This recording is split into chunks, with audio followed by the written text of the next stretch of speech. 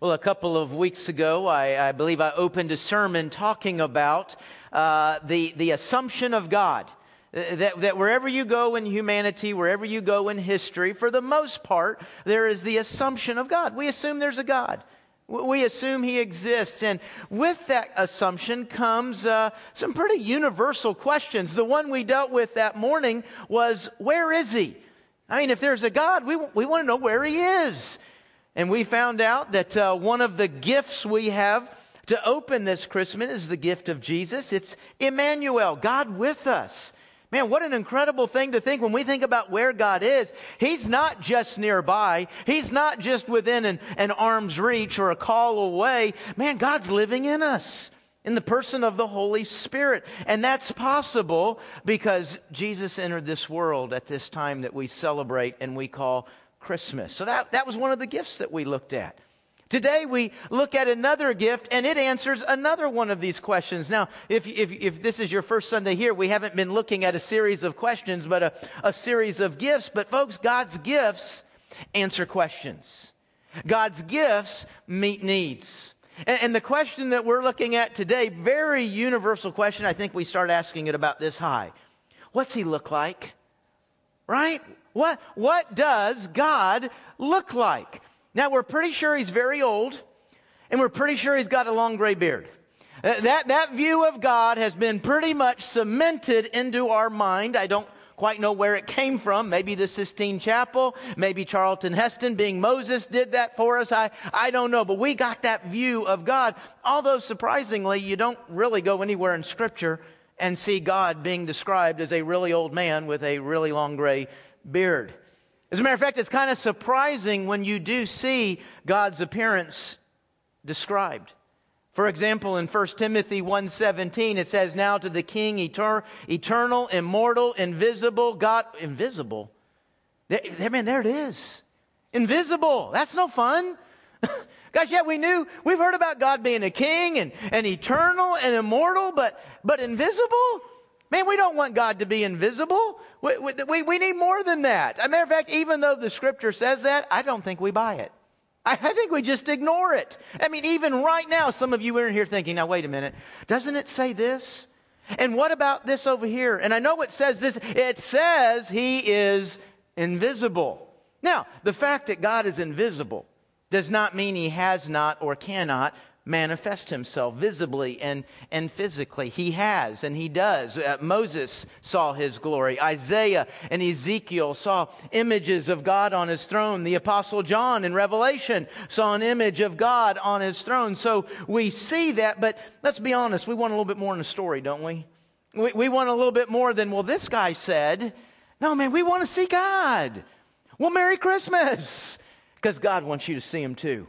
And that is a gift that He has for you. Let's look and see how He explains this gift and gives it to us. Would you turn this morning to Colossians chapter 1. Colossians chapter 1. You would not call this a kind of a traditional Christmas passage by any stretch of the imagination, but it is a passage that talks about Jesus being seen in this world, coming to us in this world. And so it really is about what Christmas accomplishes. Colossians chapter 1. If you don't have a Bible with you, we've got some in the chairs in front of you. If it's not right in front of you, it's on the row there somewhere. Just point to it and somebody will hand it to you.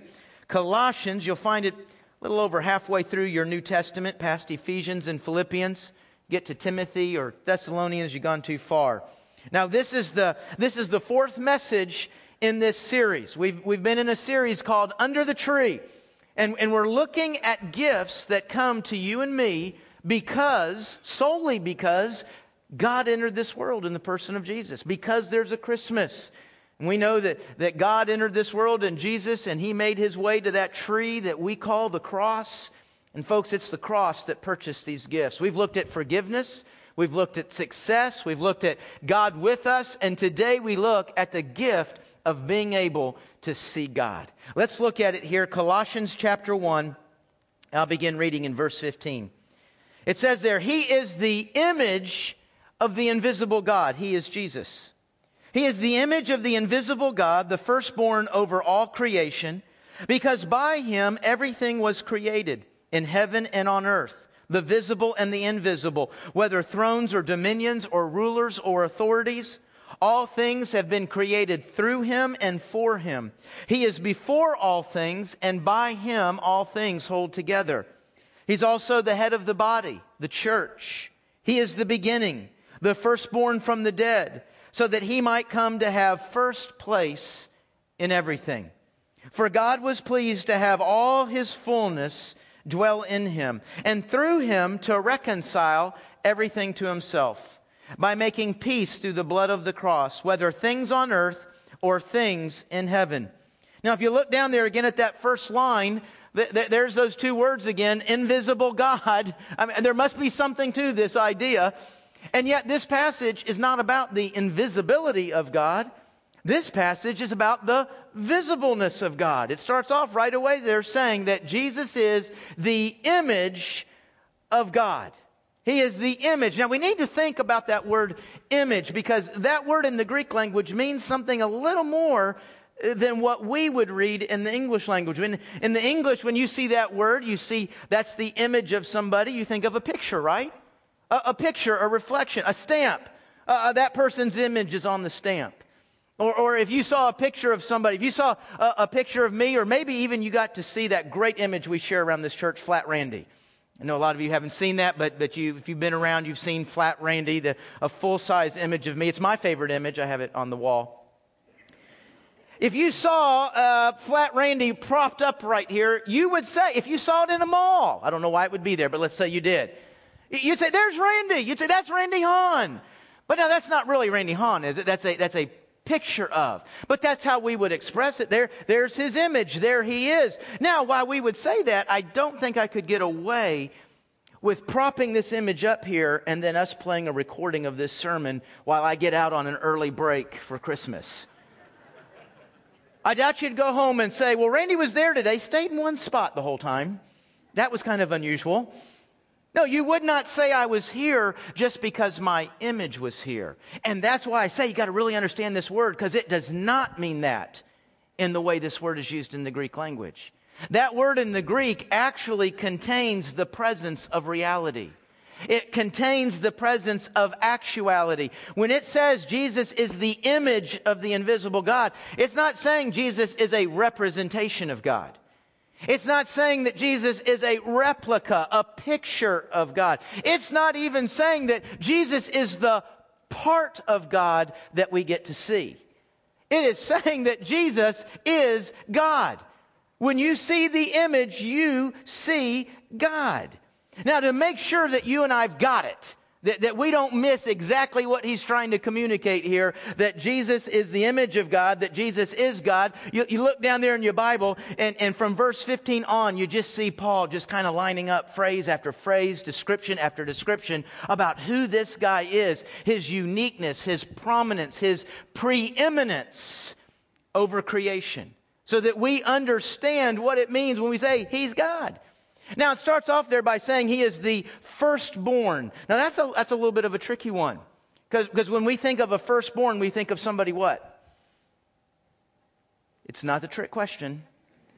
It's the first one born. Okay.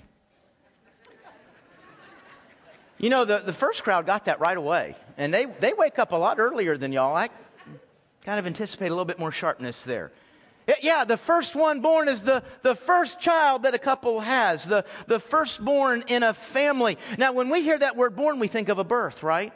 We think of a beginning. They didn't exist before the beginning, but now they've been born. They've had a beginning, and now they're here. Some wrongly interpret this word to say this, that Jesus is the firstborn, and God has many children. Jesus was just the first one, and that this is his beginning. One group that teaches that holds that belief is the Mormons. Mormons do not believe in the eternal nature of Jesus Christ. They do not believe he eternally existed, but that he had a birth, he had a beginning. And in that beginning, he had a brother. His name was Satan. Jesus and Satan are brothers, absolutely equal in their creation. Absolutely equal in their beginning. Yes, one went good and one went bad, but they're just nothing more than brothers. They do believe, they'll say, oh yeah, Jesus became God, but no differently than anybody in this room is going to become God. as we get up into heaven. And so there's nothing unique about Jesus in his birth. There's nothing unique about Jesus in the way he became God. You know, folks, have you noticed in the last couple of years that Mormonism has almost risen to kind of just being seen as another denomination in the Christian faith? I mean, you're hearing that more and more. Absolutely nothing has changed about their beliefs in the last 100 plus years where they have been considered a heretical cult. And that is what they are. A heretical cult. They are nothing, absolutely nothing like Christianity. They do not believe anything like what we believe about Jesus. You know, there's differences between denominations. I mean, you take next door St. Anne's Catholic or across the street Ivy Memorial Methodist. You know, there's some things we look at differently. They'll look at one passage and they kind of see this, and another passage and they kind of go, and we believe a little bit differently. But you know what? I don't believe they have to leave their church and come to ours to be genuine believers. I don't believe they have to leave their church and come over here to be saved. Mormons do believe that. So do you realize the lying and the deceitfulness of them when they present themselves as just another part of the Christian faith? When in actuality, they believe you have to leave that faith, come to theirs to ultimately be saved into the highest heaven. So do not for a second fall into the lie and deception that they're just another denomination. You know, they got their own way of... No, it's not another way. It's a heretical, unorthodox way of looking at Christ. Now, that still leads to the question, well, what does firstborn mean then? What are we saying there in that? Well, folks, firstborn in this context is always key to interpretation. In this context, is little more than a title. It's not about birth. Jews use the title firstborn, and yes, absolutely, quite often, most of the time, with the first one born. But it is a title and it is a position in the Jewish faith. We have a very well-known great story in the Old Testament where you see it not applying to birth order. You remember those twin boys, Jacob and Esau, Isaac's boys? They didn't get along real well. They were twins in the womb at the same time. But even with twins, one of them's coming out first, right? Folks, I promise you, no trick questions this morning. This is just for fun, kind of rhetorical, engages you and keeps you awake, okay? 2 + 2 equals... every single time, praise God. Okay, so you got Jacob and Esau, they're twins. Esau comes out first, and so he now possesses the title firstborn. And in the Jewish faith, a lot comes with that. Well, Esau's firstborn, well, they grow up. These guys don't get along. Esau comes in off the field one day. Y'all remember the story? Starving to death. He sees Jacob over there. He's got himself a nice bowl of soup. And he says, man, give me some of that soup. Jacob, he's a smart one. Jacob knows Esau, not so smart. And so Jacob says, I'll tell you what I'll do, Esau. I'll give you a bowl of soup. I'll sell it to you. Esau says, for what? Your birthright. Now Esau, and what I can only imagine is just an incredible moment of short-sightedness, says, okay. And he gives Jacob his birthright. Jacob now has the title and position firstborn. Now, in our culture, in our understanding of that word, we say, well, that's stupid. The bowl of soup doesn't mean that Jacob now came out first. No, but we're not talking about who came out first. We're not actually talking about birth or birth order. It is a title and it is a position. Jesus holds the title firstborn of creation. What that word means in the Jewish culture is you hold the position of preeminence. You hold the position of prominence. You are in the first place over creation. You see the word used again down in, what is it, verse 18, verse 19, firstborn, verse 18, firstborn from the dead. Folks, death doesn't give birth, does it? Death is not a mother carrying children.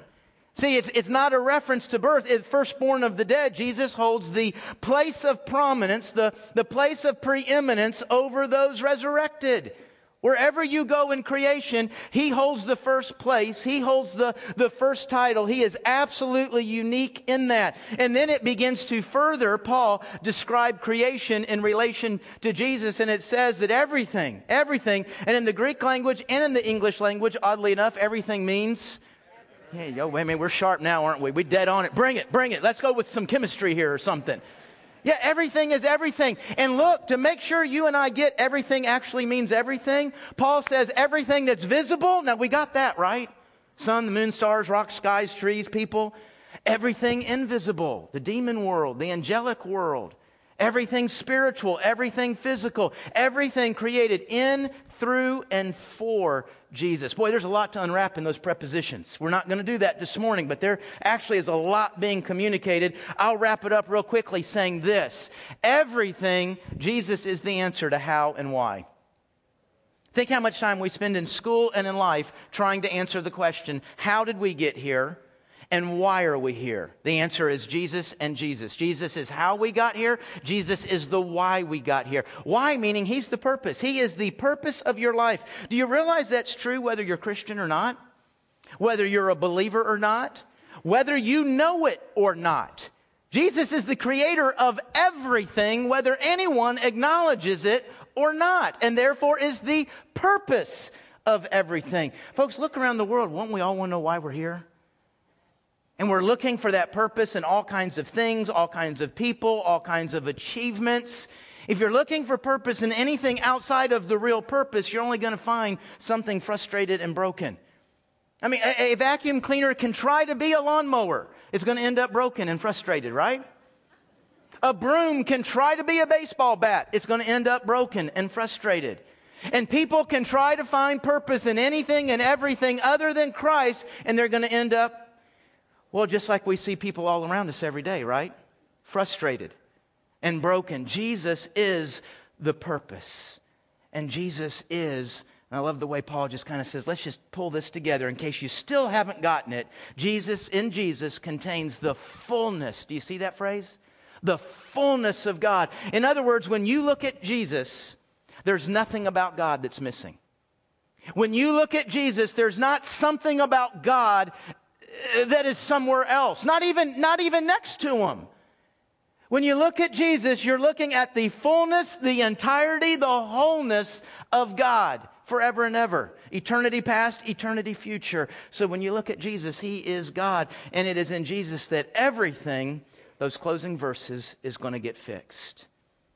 Everything is going to be reconciled, brought back, made right, and fixed with God. Ultimately, specifically, most clearly, that's referring to the sin in your life and in my life.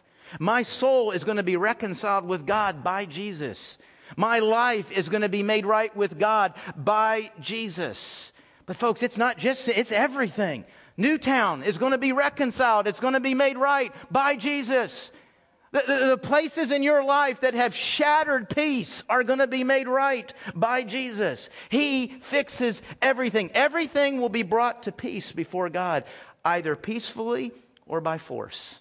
It will come by peace or it will come by submission. But Jesus will reconcile everything. When you look at Jesus, you're looking at God.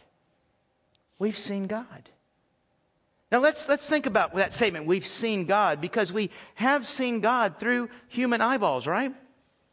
Yeah, there's hundreds of eyewitnesses that saw Him, and we can look through their eyes, because guess what, folks? All those people who saw Jesus walking on this earth, their eyeballs are the exact same as yours and mine.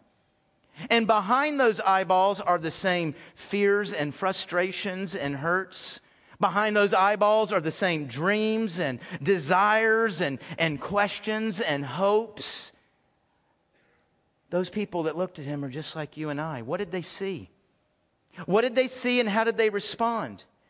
Because when we see what they see, we've seen God. When we see how they responded, maybe we learn something about how we should respond. Maybe we learn something about what they saw that yielded that response. For instance, let's think about the shepherds and the wise men. What did they see? A baby. What do you do to the baby? Diapers? Some onesies? They brought gold, frankincense, and myrrh, and they fell down and worshiped. What did they see that said, this is not like every other baby? See, we learn something about what we see when we see the baby Jesus. You don't go ooh and ah and pinch. You fall down and worship and give. What about in the spiritual realm? The angels, when they saw that baby, angels created smarter and more powerful than you and me. And yet when they saw Jesus, they worshiped and they sang. What about the demons? Man, all through the New Testament, we see demons interacting with the person of Jesus, and they called Him the Holy One, and every time He spoke to them, they obeyed. It's kind of an interesting thing, isn't it? When you think of demons, you think of those beings that exist, that live to fight God's will, to fight God, to disobey at every turn, right? And yet when Jesus looks at one of them and speaks, they don't have a choice about what they're going to do. Oh, what did we just see? We see somebody who, when they speak, their authority is overwhelming and you can't fight it. You see, we see something about his power and authority in that. The demons had to obey when he looked at them and spoke. Boy, we hear something else about the authority of his voice, just the way you and I, just the regular people heard him. Remember the Sermon on the Mount? Man, when it was all done, they packed up their picnic basket and their blanket and they started to head home. What were they talking about, what they saw? Man, I've never heard anything like that. And how many people have you heard teach in life? Gosh, there's pastors, there's teachers at school, there's insurance seminars. I'm not sure that counts. But we hear all kinds of people speak, and they said, I've never heard anyone speak. Think about that statement. If you were there that day and you saw him, you'd be saying, I've never heard anyone, not in any situation, not in any context, I've never heard anyone speak like that. Such clarity, such force of truth, such authority. What were they saying? That's what we see. What about Jesus' parents? When he was 12 years old, what did they see? Somebody who honored and obeyed and respected authority. Boy, don't we need to see that about God? Because let's be honest, if you're an American, that just almost by default means you despise authority. You're always looking to get a little angle on authority. Jesus, the Son of God, honored and obeyed and respected the authorities he was in as a human person. What did the woman caught in adultery? What did she see? Did she not see in Jesus someone who had compassion where nobody else had compassion? Didn't she see love and forgiveness in the eyes of Jesus where everybody else was ready to stone her? And yet Jesus was able, think about what she saw, because we're so out of balance in things. You know, we're either too nice or too mean, and getting to the middle is just hard, isn't it? But Jesus was able to show perfect love and compassion, but at the same time hold the truth in what is right. Because after he said, I forgive you, what did he say then? Go and sin no more. My friend, Jesus will forgive you of any sin in your life. Boy, that's gracious and kind, isn't it? But in the same breath, he'll look at you and say, now don't ever do that again. Grace and love and forgiveness is not for the purpose of you wearing a parachute back into the sin. Man, isn't it easy for us to say, well, I'll be forgiven? I'd be willing to bet most of us have actually knowingly, stepped into sin with the concept, I'll be forgiven. Jesus said, no, don't do that ever again. Love, truth, perfectly blended together. What did Lazarus see? I'd like to bend those eyes, wouldn't you? Especially as they were unwrapping the tomb clothes from me. Lazarus, who'd been dead 4 days and heard the voice of Jesus call him out, and he comes out and they start unwrapping and he looks into the eyes of Jesus. What did he see? All the authority in the universe over life and death. What about the Roman centurion? Remember the guy at the cross? I mean, here we are, look, all these people seeing Jesus' power, seeing Jesus' authority over the spiritual realm, over the physical realm. But what did the Roman centurion see? He saw Jesus probably at his most humiliated, right? Humiliated, humbled, broken, beaten, bloody, bruised. Folks, it's not actually an image that you'd want to see. You'd want to turn away. Some of us get sick on our stomach. I don't want to see that. And yet in that moment, that's when the Roman guard looking at that said what? Truly, this man is the... And what did he see? What did he see? This is the Son of God. What about doubting Thomas? And really, isn't doubting Thomas just doubting humanity? I mean, you seen somebody rise from the dead? I haven't. Doesn't happen. And Thomas, who'd been told by Jesus, I'm going to rise 3 days later, wasn't looking for it. And then when it happened, when 10 of his best friends in life, do you believe your best friends? Do you trust, even if it's a little bit unbelievable? Not one of them, not two of them. If 10 of your best friends in life came and said, Thomas, we've seen him, we saw it, touched him, and he's alive. Thomas said, I don't believe it. He didn't just say, I don't believe it, like, oh, I can't believe that. He said, I won't believe it. Not until I touch him, not until I see him. 7 days later, he got the opportunity to do that. 7 days later, he placed his eyeballs on the living, resurrected Jesus Christ. What did he see? Led him to say, my Lord and my God. And then Jesus said to him, you believe because you've seen, right? I respect that. I understand that. You're human. We like to see. We like to touch. We're pretty physical. Blessed are those 2,000 years from now who will believe without seeing. Who will believe based on the eyewitnesses and what they saw.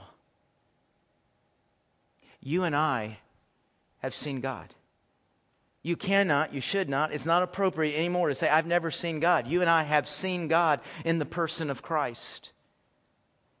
That is a gift that has been given to us. But this gift has a caveat. This gift has a purpose. There's a reason that you've been allowed to see God. We read it in Colossians 1 just now. You've been allowed to see Him, verse 18, so that God might come to have first place in everything. You realize now, you came in here, I imagine many of you, you know the Bible, you've read the Bible, you've studied the Bible. This is many Christmases that you've been celebrating the true reason for the season. Maybe somebody's in here right now, you've never opened the Bible, you don't know anything. Wherever you are on the whole spectrum of that, do you realize now you have seen God and you'll be held accountable for that for all eternity? You'll be held accountable for the fact that you have seen God this morning. Well, what am I accountable to do? Put Him in first place in everything. Now, we can certainly think about that in the big picture. God's first place in my life. He's Lord. He's God. He's over my life. But really, we need to leave the big picture because a lot of us, let's be honest, we can make the big statement and never bring it down to where it actually affects anything in how we live. In other words, folks, the big statement has to come down here. Is He first place in every area of my finances? If somebody opened my checkbook, if they saw how I spend money, would they say, man, clearly, Jesus Christ holds first place in your life? As we sit here at the beginning of a new year, 2013, I imagine we could probably cut the room in half, and half of you are scared about what 2013 holds. The other half, I can't wait till it gets here because of what 2013 holds. Would it be clear in what you're afraid of or what you're excited about that clearly in that Jesus Christ is first place? The way you talk about it, the way you anticipate it, the way you prepare for it, is it clear that Jesus is in first place in that? What about your relationships? Could we walk through the relationships of your life? Marriage, parenting, children, enemies, co-workers. We just watch the way you talk about people, interact with people, relate with people. Man, clearly, Christ is ruling you. Christ is leading you in every single one of those relationships. Is it clear that He's in first place? That is what you and I will be held accountable to. Why? Because you've seen, yes, you've seen God. Jesus is the image of the invisible God. And you've seen Him through hundreds of eyewitness testimonies. Is He first place in everything? Let's pray.